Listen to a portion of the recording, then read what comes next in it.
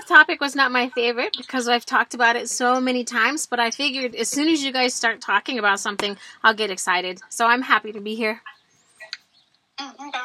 Cool. I need to make you a moderator. Oh, okay. I need to make you a moderator, too. Can you hear me? I can hear you now because you just got invited up. Nice. Okay. It just popped up, so I joined in. Nice. So when you're talking, you can leave your mic off mute, but when you're not talking, if you mute yourself, and then when you unmute yourself, we'll know that you have an interest in sharing or saying something. Okay. So that's the easiest way. And then if you want to clap or chime in that you're behind whatever's being said, you just flash your mute mic like this.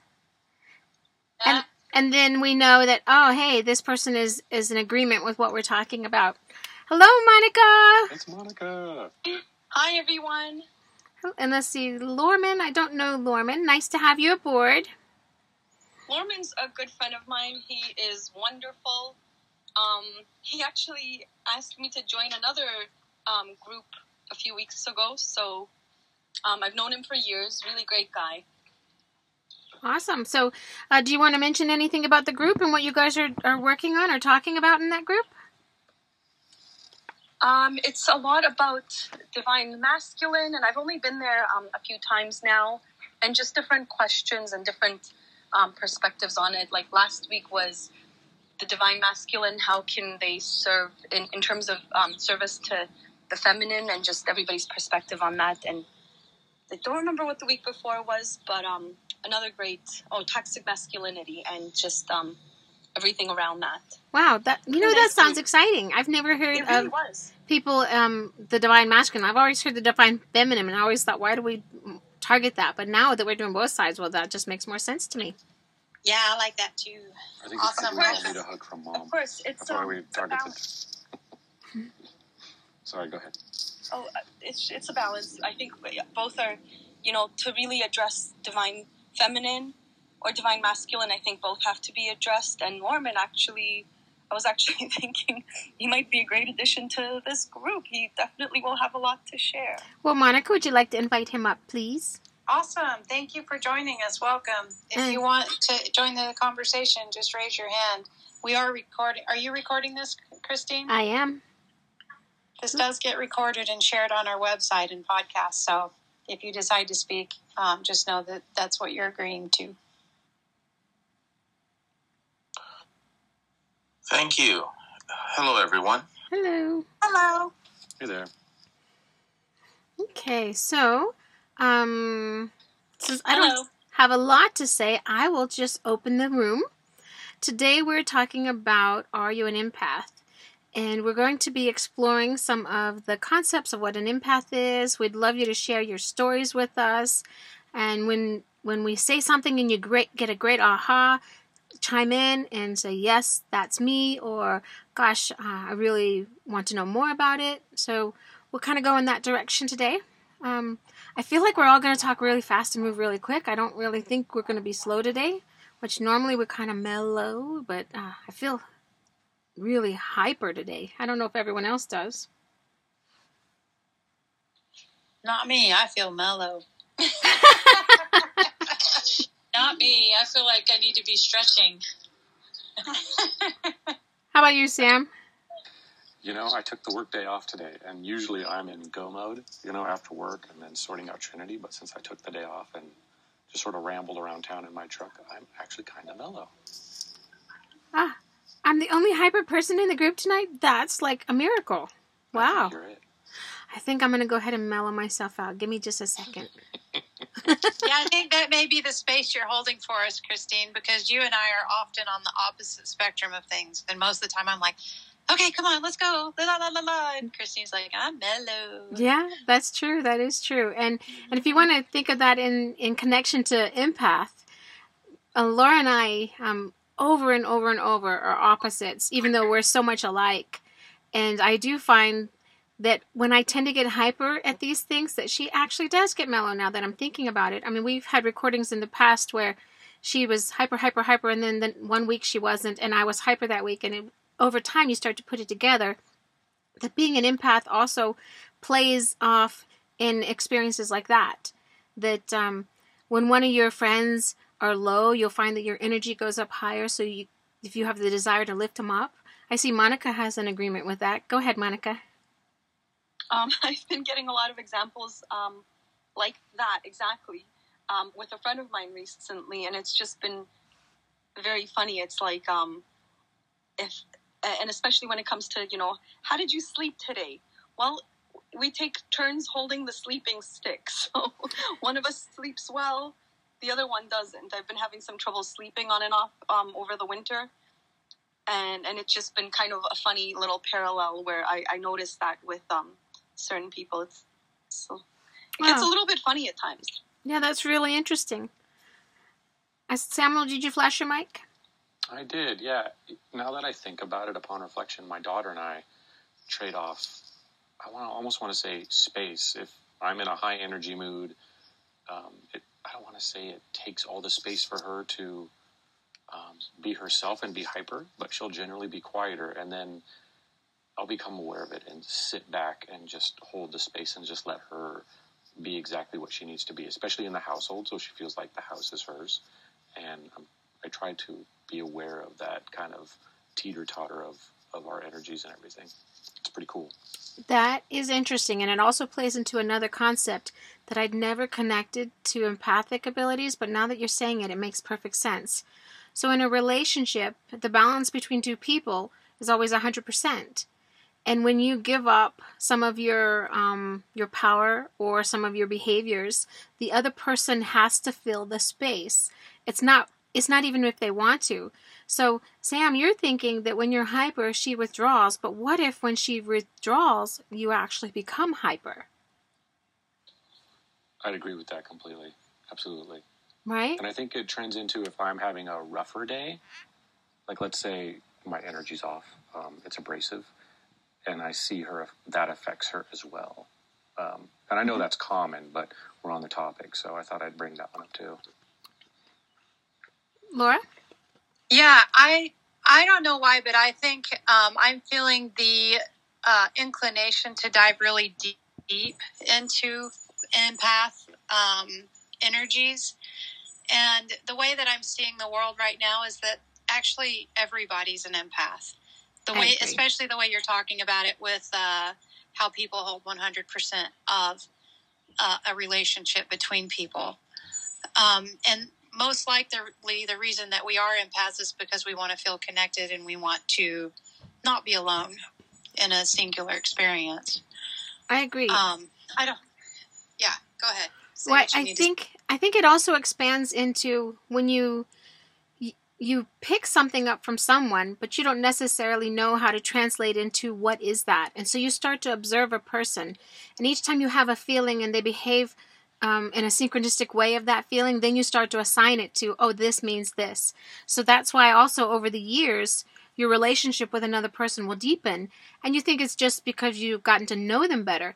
But I also think it's bigger than that, because when I feel my partner anxious, I tend to overreact. So that's one thing with me. And so over the years, as I started to feel this anxious feeling, I recognized that I would overreact every time I felt that way. And I started to recognize that it tied into him feeling anxious about something. So now instead of my overreacting, I get to slow down and say, oh, I know what this is. This is his anxious moment. And I'm going to be gentler with him so that he has space to share. Yeah, that happened with me yesterday. I woke up and my partner wasn't even anywhere near me. And I was like, okay, I'm feeling frustrated. And I'm like, wait a minute, am I really feeling frustrated? Is this my frustration? And I was like, no, I actually don't feel frustrated at all, but I really do because someone around me is frustrated. You don't even have to see them in action. You don't even have to see them at all to know what's yours and what's not yours. And I think that whenever we're an empath, and especially with empathic abilities, one of our biggest hurdles is to figure out what actually is yours and what isn't. And I would say most of the time, most of the stuff we pick up is not ours even, but we claim it as ours. And then we beat ourselves up over it. We're like, well, that's just the way I am. You know, that makes perfect sense too. If you think about upon waking, how do you feel when you first wake up? And if you wake up with, like you said, feeling frustrated or with some kind of emotion, if you didn't go to bed with that emotion, if you didn't have a dream to bring it up within you, then think about, you start to try to assign meaning in your own life what this feeling is. But if you always wake up and you tell yourself when you wake up, the first thing you're going to do is balance to the truth of who you are, then when it is an empathic pressure, you just eliminate it by balancing to who you are. And the benefit of that is anyone that what you are feeling the empathic push from gets the feeling of your balance, and you're now supporting them feeling better as well. So that's a definite plus when you're trying to recognize, is it me or is it not?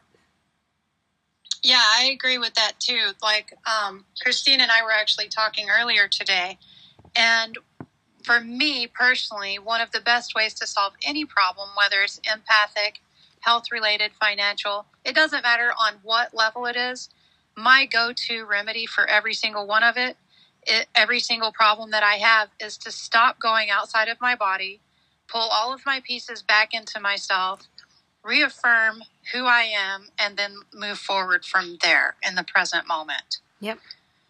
And I think when we're empathic, a lot of us, especially if we're highly sensitive in our bodies and things, I think we exist outside of our body quite a bit. We exist in the past, we exist in the present and the future at the same time.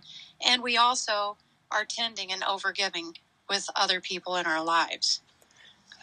Laura, can you, real quick, describe what pulling pieces back into yourself, what you meant by that, or describe that? So we're all multidimensional beings, and there is only the present moment, which is now.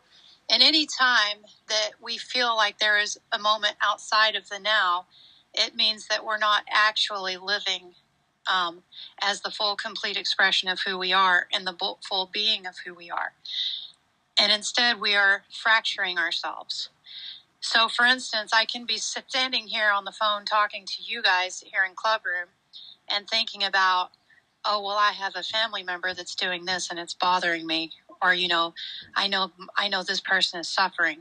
I can be sitting here with you and having all kinds of other feelings and emotions and thoughts and my attention being somewhere else. That is a fractured personality right there. That's a fractured energy because I'm in more than one place. And especially if I'm concentrating on pain and suffering, then I'm trapped, most likely in the past and the future at the same time, and using the past to predict the future. So I just pull myself out of that and understand that each moment is an opportunity for something new to happen. And as long as I hold that old pattern, I'm actually programming the matrix and what's expected to happen versus being like a child and observing and allowing things to happen anew. And you're talking about the child before we became pre-programmed. Because if you Yes. think about it, when we were children, I remember somebody telling me something that was going to be in the future and then feeling like, I can't wait till that moment gets here. And it took forever because I was out of my present moment trying to experience the future over and over and over and over. And even though time passes at a set pace, when we do that, it seems to pass slower and wear on us. And that's part of that. It's the drag from the energy that's separated. You know how we're fractured into these pieces and you start to feel this drag. So that's one way to know when you're fractured is things pull on you. That's what that means, Sam, is you'll feel like, I'm over here, I'm over there. And so you personally, with Aikido, have excellent ways to pull all those pieces back in. And I would like you to bring up some of that. That's a great point. It's much easier in Aikido to pull it all back in because if you don't, you're going to get smacked in the face. And who wants to get smacked in the face? But what's great about it is the training is as you prepare with your partner and they're just going to give this simple strike. And then you as the receiver of it, when you blend with it, the very first thing is we relax our bodies and breathe and exhale and then we move. And it's like this triad of taking it all in and accepting it. And the focus, of course, is on your opponent and we experience the energy of the attacker's movement before it happens. If you can imagine that, like you sense the build up and here it comes and you're moving energetically yourself to blend with it before, a fist comes at you or anything. So And that is really a very strong empathic ability to be able to sense that. Yeah, it's absolutely. After a while, at first in my training, after a while, it became people coming around the corners in grocery stores, things like that. Right, because you then learned what it feels like. That's what I was talking about before, is you're starting to feel that there's something coming because you've focused your attention and awareness on what does that feel like. And the more you repeat it, the more aware you become in all areas of your life. Yeah. And I also want to comment, though, it's not a sharp focus. It's more like how Laura described it, though. That relaxation in accepting the attacker is soft. It's like a soft eye gaze, and it's very relaxed. There's nothing tense about it. And I think that's where the joy of the movement comes, because you're just beginning to flow, and there's so much harmony to it. And it's a lot of happiness, really, for me. Well, if we think about it, if we're the full expression of who we are, our energy is expanding versus contracting. And if our energy is expanding, it's encompassing all of reality. It is already encompassing all moments of all time in all space and all dimension. So of course you're going to know where someone is and what's coming, because it's going to be a natural phenomenon for you versus something supernatural and narrowed focused. Yes, absolutely. Yeah. Nice. Let's go ahead and do a quick reset on the room. Hello, Amber. Hello, Presley. We are talking about, are you an empath? And the way we're going about the conversation tonight is mentioning ways that we recognize our empathic abilities and how we connect to others. If you'd like to come up to share a story or to ask a question, just raise your hand. Thank you. And we are recording. We are recording the room, so just know that if you do participate, we are going to put this on our website and on a podcast. I'd like to make a comment, if that's okay. As far as how we relate to the world in an empathic way, I like to go back to the old adage of, it takes one to know one. And I think that's the whole definition of being empathic, in the sense that you have a sense of what someone's going through. And we know that through the commonality of the human experience, that we're all human and that we have common experiences to do with the human condition. And from that standpoint, I think a lot of the empathy comes from the sense that, or the fact that, rather, that our external environment is a reflection of our internal environment.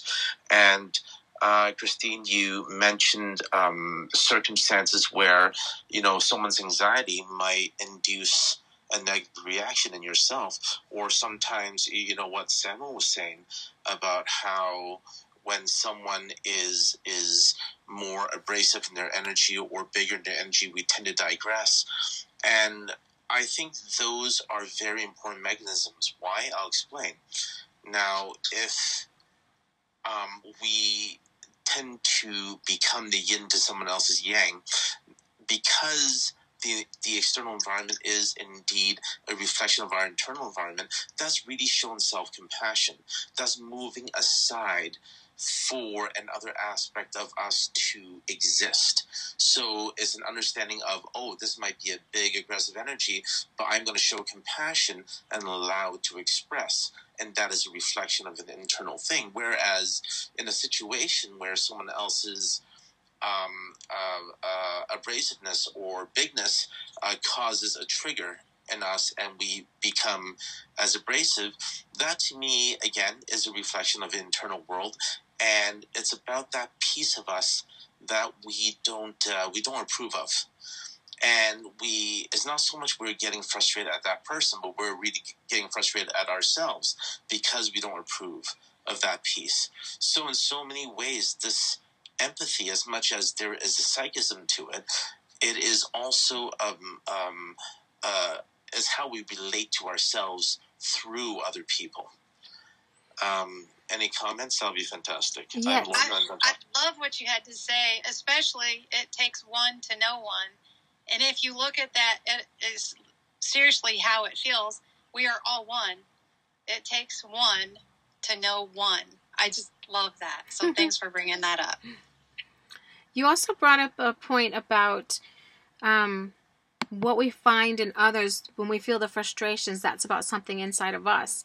And I consider that more of a mirroring for awareness than of an empathic experience. So I was wondering if you could expand a little bit on that. Because for me, when I would see somebody acting a certain way and I started to get irritated with them, and then I realized, oh, that's a reflection of something that I don't like in me. Let me look at that and work on that. And then that irritation would go away. And for me, my empathic things continue much longer than just dealing with something that I see. So do you have more information for me on that? Oh, absolutely. Thank you. Well, I think you're right. It is definitely a reflection of what you're saying. But I think what it is I'm trying to get across is that, the definition of empathy can be, I guess, in my mind anyway, my own personal definition has arisen from a contrast. So what is something that's like empathy, but not exactly? Well, take the example of sympathy. You can sympathize with someone, meaning, oh, I can, and I know we're using empathy here in very psychic terms as well, but let's digress for a little bit and see this contrast here, where with sympathy, you're more of reaching out and you're saying, okay, in this situation of yours that I may not have an internal compass about, but I can see how I may understand. Whereas empathy is, I know exactly how it is to be in your shoes. So in so many ways, that precludes a reflection. It has to be, because it has to come from a very deep core personal experience for one to be empathic in that way. And then you can throw in all the psychism and sort of resonance that a situation may naturally have, and now still hold true. But I don't know, does that answer your question, Christine? Oh, yeah, that was excellent. And I actually want to move even further into what you said, because when I become a sympathetic empath, then my whole experience changes as well. So I can move into the empathy of wanting to feel what the other person feels, realizing I don't actually relate to what they feel, but then I dive even deeper and I become sympathetic, which is I want them to feel better on top of the fact that I want to feel and understand where they're coming from. And then when they leave the conversation, I will feel worse and they will feel better. And that is an even further extension of a sympathetic empath versus just a compassionate empath, where I can relate to them, I can understand them, I can show them that I understand, but we'll both leave the conversation feeling better instead of me feeling worse. Well said. I like the breakdown of this. Thank you. Both of you. That was a really good. You did good with your words. Thank you, and thank you, Christine. Thank you for. Awesome, no problem. Now, I see Phoenix has joined us, and hello, Phoenix. And then let's see. Is it just me, or is Christine breaking up? She's breaking up a bit. Yeah, she's breaking up.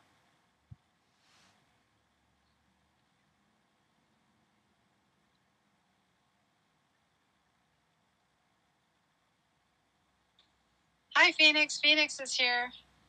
I think Christine may still be talking. I'm not really sure. But Phoenix, would you like to say anything? Welcome to the conversation. Hey, thanks. This is a really great topic for me, because I've always been slightly confused about what, the differences between empathy and then empath has been confusing for me. So that, Lauren, that explanation between you and Christine is just so fantastic and helpful, because I've never quite understood. And Christine, you described that last part where you went the deepest with the sympathetic empath, I think. Yes. And I have experienced that probably like 3 or 4 or 5 times maybe in my life that I can recall. And they were significant, sort of events for me where I ended up feeling what the other person was feeling. And how do I describe it? Like, I took on their emotions. And so, and I'm, literally crying with them. And I'm like, wow, this is really different for me. And then they walked, we finished talking or whatever. And they walked away and they were completely changed. They were like feeling so much better. They were ready to get on with their life or their day. And I was stuck in that frequency or that emotion for like a week, around a week, and just couldn't get out of it. And so I really like that you were able to explain that the way that you did, because that was that's scary for me to do that, to go that deeply. So this is a really good conversation for me to be learning about right now. Okay, I think Christine has something to say, but it seems like maybe her phone is messing up. Christine, can you try to talk? Yeah, I can talk now. Every time the red poor signal pops up, I won't talk during those. Are you able to move to a different location? Yeah, but I'm going to have to walk through noisy children to get there, so I'll mute myself while I go.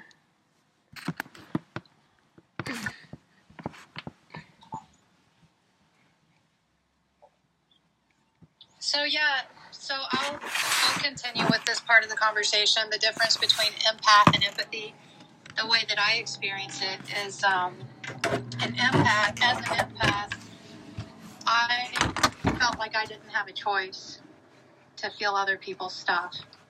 But whenever I had empathy for someone, I felt like I made the choice to resonate with them or, pay attention in a compassionate way.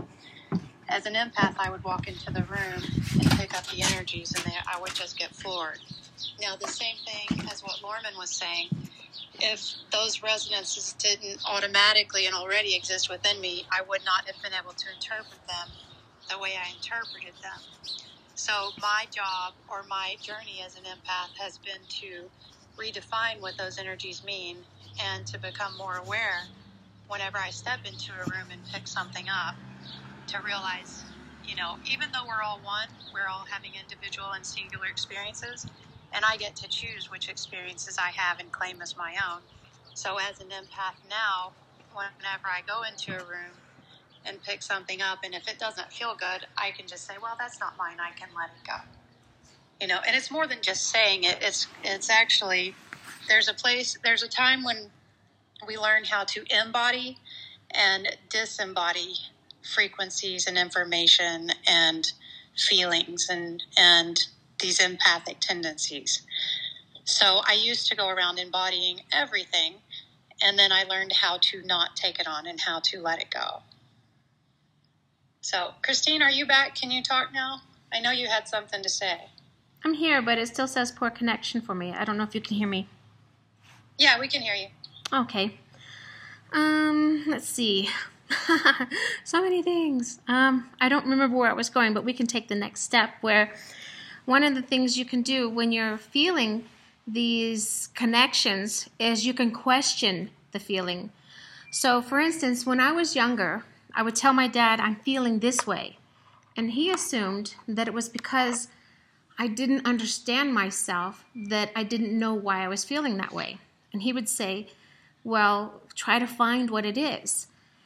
And I know that as an empath, when you feel something, you can always find a reason to be experiencing it. So if you feel something as uncomfortable or something as destructive or something as sad, you can find something in yourself that resonates with that. But it doesn't actually help you as an empath to find your own resonance with an external emotion or feeling that you're picking up. And that's why now, as a grown-up, when I realize that this doesn't feel good, I don't try to dive deeper into figuring out why it doesn't feel good. I first say, I'm going to stop, like Laura's already spoken about, what Sam has already spoken about, is I'm going to stop, I'm going to feel myself, I'm going to get back to a good place. When I'm in balance with myself, then I'm going to take the time and the energy to look at, okay, is there anything there that is actually mine that I need to work on, that I need to look at, that I need to confront? Or was I just picking up something that brought up old parts of myself? And then I can look back and say, okay, well, if I have resonance, then it's still in my body. And as an empath, you cannot live a life connected to these resonances. So you have to then do the extra work to release yourself from having these stored information in your body that will then trigger you as an empath to feel things that are not actually yours. Hey, I just want to ask Angela and Presley if they have anything to say. And Dawn, I know that you have, I don't know if you have empathic experiences, but I think that you probably do. If you want to share anything, feel free to speak up. We'd love to hear it. Yeah. Well, the word is sort of new to me. And I look at my entire life and never thought of myself as an empath, or I thought what I was perceiving as other people's energy.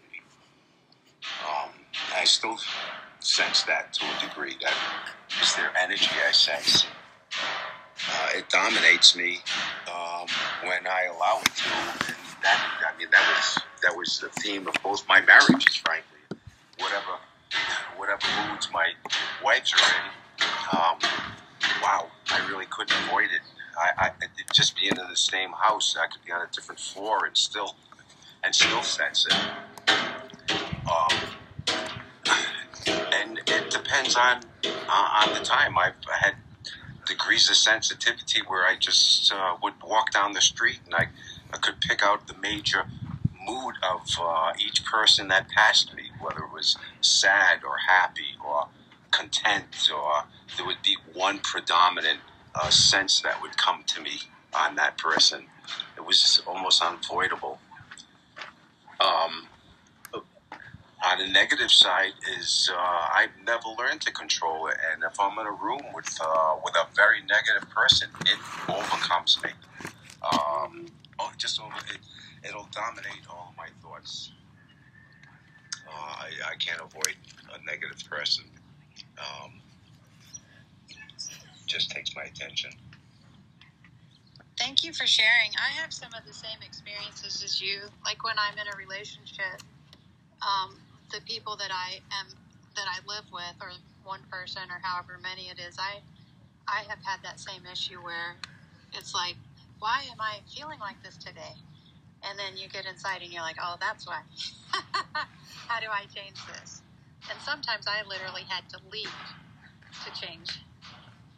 That is actually a really good point, you guys, that when you are feeling this and you're in somebody's space, for myself, I just say, oh, you know what? It's time to run an errand because I need to get away in order to get back to the feeling of myself. And once I'm there and I'm stronger, then perhaps I can come back in the space. Or perhaps I go in the space and I just recognize it's not me. And it's kind of like when you have the flu.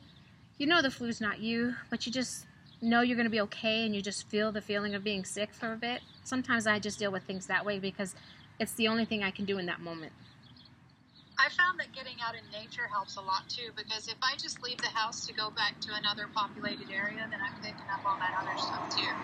So, like, I'll go for a hike or I'll go somewhere out in nature. And usually that's, for me, more supportive than going to another place where there's people where I can pick up more stuff. I wish we had some of the musical people to talk about that shift that you just mentioned, Laura. Because now that I think about it, I'll use music to shift my mood. And like Dawn, I don't necessarily get impacted by when people are negative. I feel like I can keep an awareness of that. But if it's like a high anger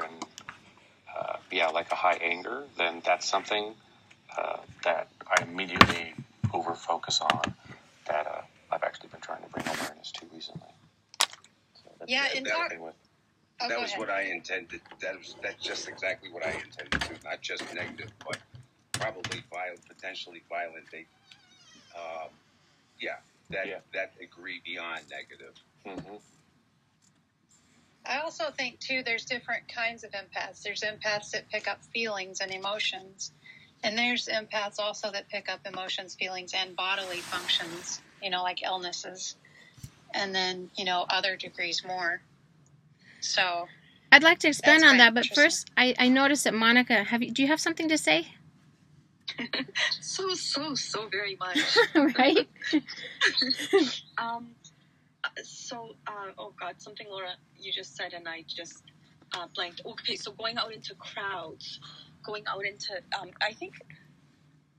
Okay, so I'll just start with like my definition, my personal definition / understanding of empath. It's like I do believe everybody has. We're all tuned into the same frequency, whether we just pay attention to it or focus on it.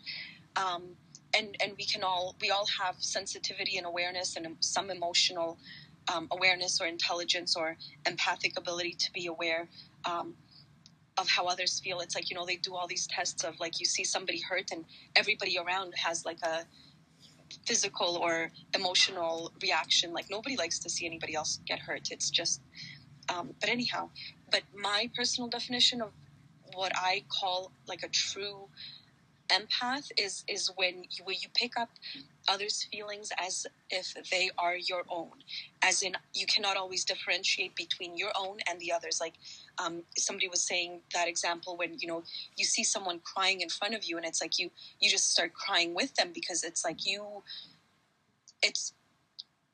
I don't want to get caught up on the words between like sympathy and empathy because I've heard everybody define them a little differently, and then I've heard people define it the opposite of what I think somebody here defined it as. But then where you can have sympathy and compassion for a person, but then the empathy would be, and again I don't want to get caught up in like the words themselves, but the idea is you feel for someone's pain and you feel sad for them, but it's different to feel their pain as if it is your own. And it's like, you don't always even have to know what's going on. You just suddenly get this shock and this wave of emotion and you just suddenly want to cry. And it's like, what is going on? Where is this coming from? And sometimes you can have enough experience or enough awareness or, everything else calm or balanced enough where you're able to recognize, oh, this isn't mine. I wasn't feeling this a moment ago. I was completely happy. And then something made me suddenly feel very sad or this anger that is not coming from me. And so sometimes I find that for me, going into a different crowd of people, like somewhere where there's maybe other people, can also be different, where sometimes it's too much.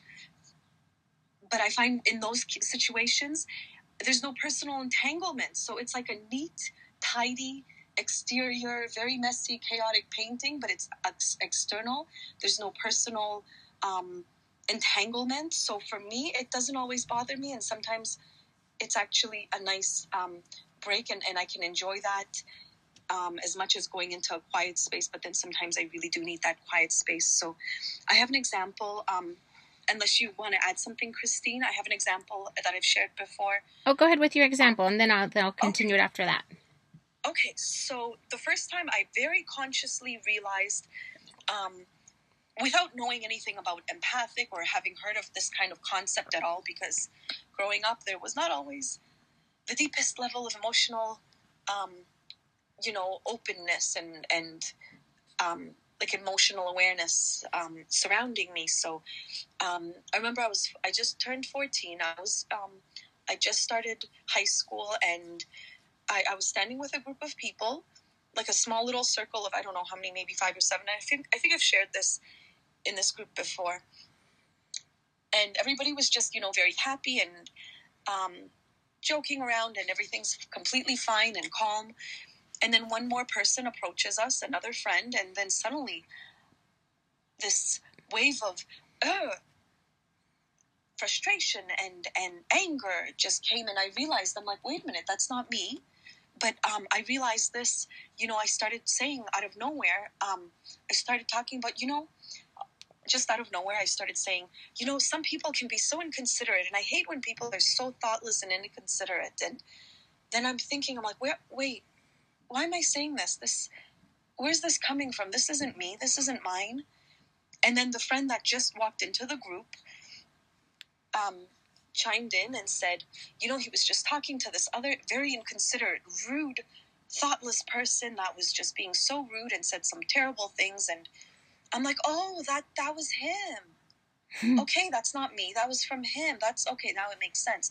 And it completely left me, and I was completely fine. And yes, sometimes acknowledging it is what gets rid of it, right? Just that awareness. Sometimes just being aware. Oh, okay, yeah, that makes sense now. Mm-hmm. Poof, it's gone, and I'm completely back to, happy, and this emotion just suddenly completely clearly. But when we get overwhelmed and there's too many things going on around us, it can become more difficult to differentiate and keep clearing it out. And like Phoenix mentioned that example of taking on someone's energy. I am so guilty of that. I've been doing that for far too long, where it's like an energy exchange. It's like, especially if I see somebody around me, close to me, suffering, like my mom, she had a hard life. Her parents died when she was younger. She had cancer, and like there was always something, and I would just put so much of invest so much of my personal energy, and I would say my life force energy, that I would keep pouring into her and depleting myself to try to help her and fix the situation, not realizing that, hey, you know what, this isn't helping her. This is not going to change. This isn't a one-time pick-me-up. This is just not going to change with her, and I'm just draining myself, and this is actually not a sustainable way to go about things. And so but it just kind of became a default with me, so I've had to learn how to sort of step back and keep that balance and realize, you know what, you can't and like that's what Laura was talking about, the pieces of yourself to bring everything back in.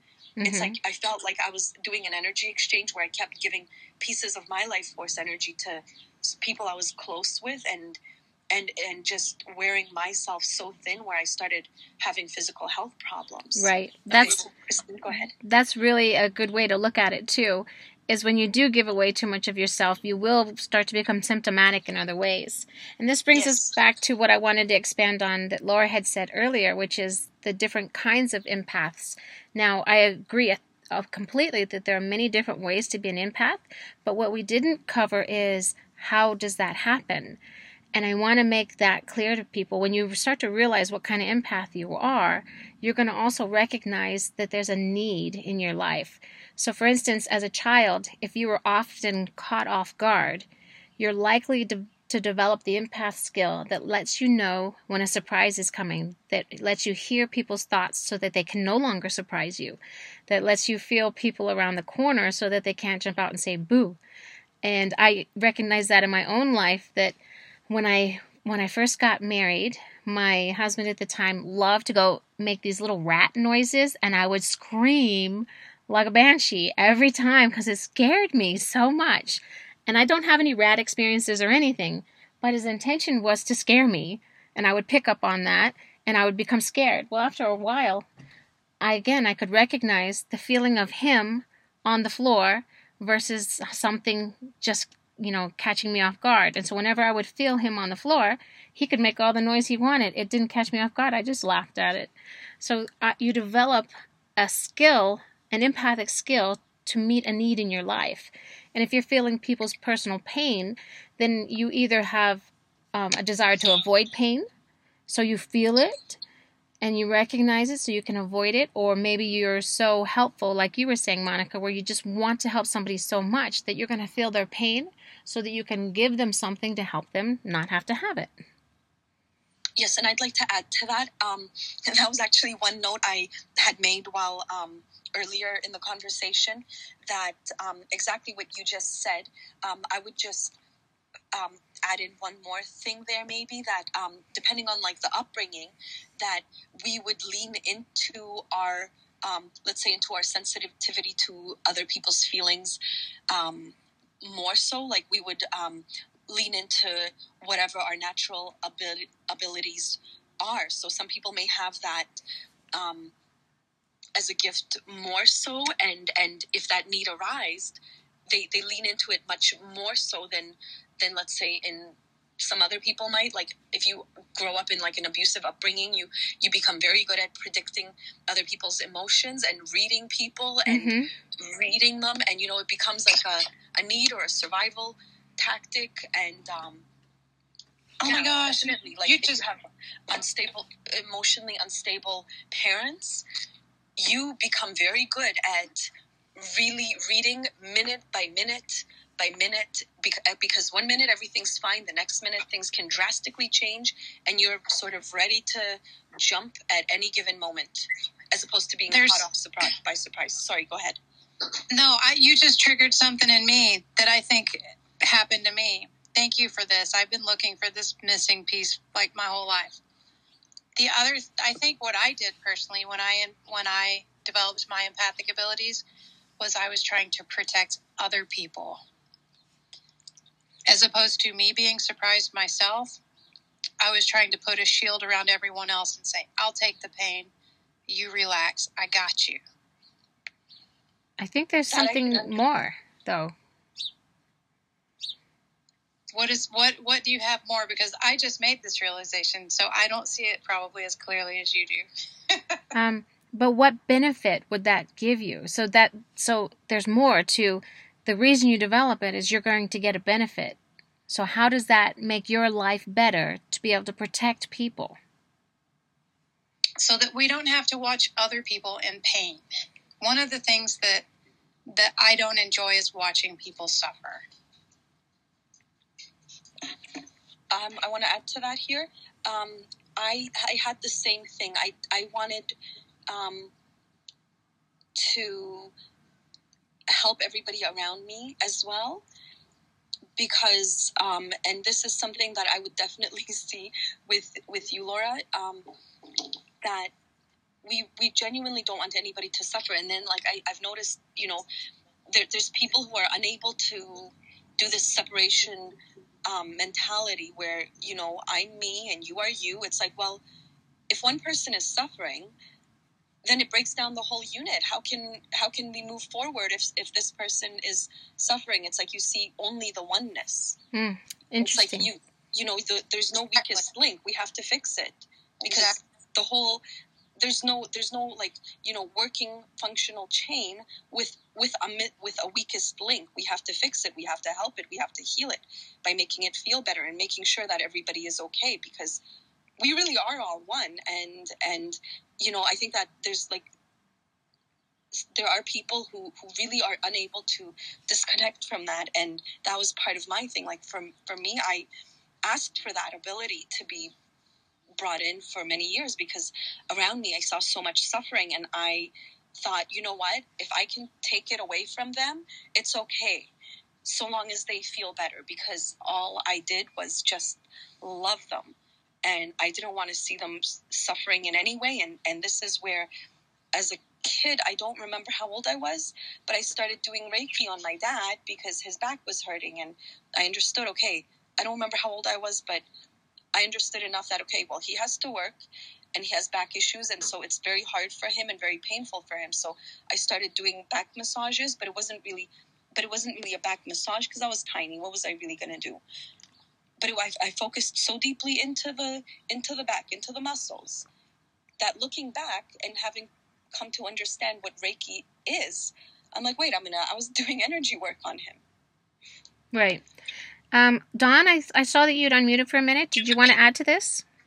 Well, I love that part about protecting others, and that the motivation for empathy was protection. That's a guy thing for sure, too. And, we're not big on feelings, but you sure can't avoid the ones that you do get. And that's always seemed predominant with me as well. It was about protecting the people around me, who was closest to me, or who I'm not just protecting them. It was appeasing them or satisfying them or pleasing them, keeping them happy, noticing that they had a need. And I never felt any real benefit from it. It seemed more of a curse to me than I just never felt any benefit from it. Wow, that's big. That's a big realization. Yeah, that's from a guy's perspective. I guess it's unnatural for us to be that sensitive. It's certainly not something you talk to your buddies about. You know, it's funny you talk about that it's a masculine thing to do, because when I was a little girl, I felt more masculine than I did feminine at the time. And I was so mad that I was born a girl. And I was very, very protective. And I have a twin sister that felt like we didn't have any separation at all. And I think that could be another reason that I became more of an empath, is because I was protecting her, you know? Yeah, I mean, I never tried to understand it. It's like so many other things that happen to you in life. You almost take it as natural. It's just a natural state. I don't know how many of us really questioned much of what happened when we were young. We pretty much accepted it. We might have thought we were just a little unusual, but as a guy, I never talked about my imagination. I never talked about astral projection, flying up into the universe every night. I just thought this is what everybody did. Yeah, that's so funny, because a lot of us have mentioned that in the past too, that we made the assumption that we all had the same experiences, only to find out that we might be unique in one or two of these in comparison to others. Another thing I want to bring back to bring this around, because we're getting close to the hour, and I just want to bring up that we've mentioned the two types of moving into the empathic. We've mentioned doing it through beta, and we've mentioned doing it through alpha. And for me, I don't think either of those changes whether I'm an empath or not. The first one, if I do it through beta, I'm using something outside. Like I walk in a room and everybody's faces are turned down. My next step isn't to assume the problem. My next step is, oh, there's something different in this room. My empathic skills click on because I notice visually something is different. So that's one way. And then we had what Monica brought up, where if I feel it without anything triggering me, that's it. But the thing is, we're always in those deeper brain waves.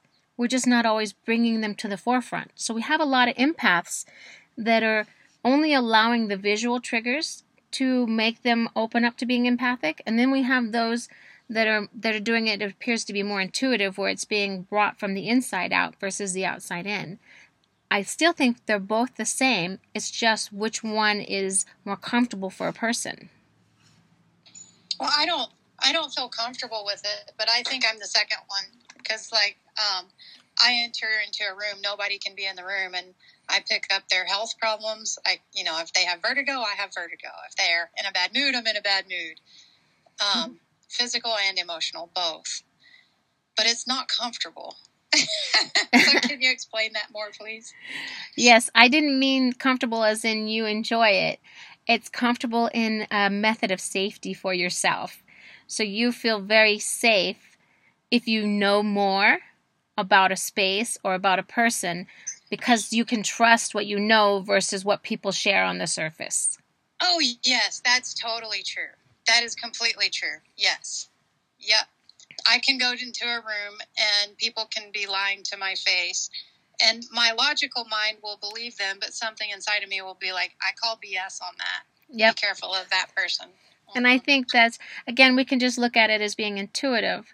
But if we look at the empath skill is always there, why would you call BS if you weren't picking something else up? And it could be a small micro motion in their body language that, again, triggers you to look for something more than they're sharing. It could just be the feeling in your body that you already recognize what lying feels like. You recognize that, etc. Or it can be going into a dangerous space, because that could be part of it too. And why, like for me, I don't have to see anyone. The person can be gone. Mm-hmm. Like I told you about the time when I was in Chinese medicine school, my teacher brought me into 5 different treatment rooms and asked me what I felt. And I told him, and then he got the charts of each patient, and it was identical to what I had felt in each room. Right. So I think too, if if we feel unsafe in the world, maybe we can develop this ability so that before we even go into a space, we can decide if we want to go in or out or stay out. That sounds very accurate, actually. So I do believe, again, the depth of our skills as empaths has a lot to do with whether we feel safe, whether we can trust ourselves. So when we talk about, we take on everybody else's things, we tend to do that if we can't trust ourselves to limit our ability to give. So an overgiver will have a higher empathy level when it comes. I know Monica totally relates to this because a lifelong overgiver, you'll be much more empathetic, and it's also harder for you to turn it off. So an overgiver has a harder time separating. Yep, see, Laura agrees with that one too. And I keep thinking, Samuel, that you have something to say, and I can feel you too, Phoenix, but I feel you as wanting to stay quiet, but I still feel you as ha. Yeah, when you mentioned the subtle body language, I just can't reinforce how powerful it is. And I wanted to bring it back to an Aikido practice we used to do where we would just sort of like rest a hand on a partner's, and it was just a partner practice, like rest a hand on a partner's forearm. And everybody would just be relaxed, the person who's touching and the person who's receiving the touch, like on the forearm. And it replicates, let's say, a same-side grab where like maybe somebody's trying to grab your purse on your forearm, right? Mm-hmm. And then the attacker would just take a finger and like press aggressively, as subtly as possible, but with an aggressive mindset, an aggressive intent that isn't distributed with the finger into the body, and you could be smiling at each other, and almost immediately the fight or flight in the other person would just sound the alarm, and the body would tense and everything. And as healers, I think going in with that sense of relaxation to calm our people that we don't want to be frowning, and understanding where our relaxation level is, it gets picked up on, is my opinion, in my experience. And somebody mentioned protecting people so that they can relax, and I think that's part of helping people remove the suffering. Is if we're more relaxed and in our space and in our authentic self, we naturally kind of ooze relaxation to other people if they're receptive to it, and especially through body language. Nice.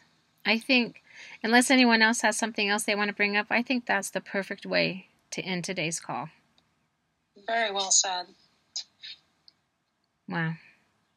Well, I really appreciate all of you, and we need some good ideas for the next few weeks coming up. So if you would like to go to newearthnetwork.club and give us some suggestions of what it is you want to talk about, what it is you want to dive deeper into, or just share an experience with us that you've had, and then we can just take it from there. We are looking to fill the next month's calendar, and it's been great. We've enjoyed this last couple weeks, and I really appreciate everyone. Appreciate you all, too. It's awesome. Good night, everybody. Yay. Thanks a lot. Yay. Good night, everyone. This was great, as always. Awesome. Thank you. Thanks, everybody. Have a good night. Good night. Thank you. Thank you.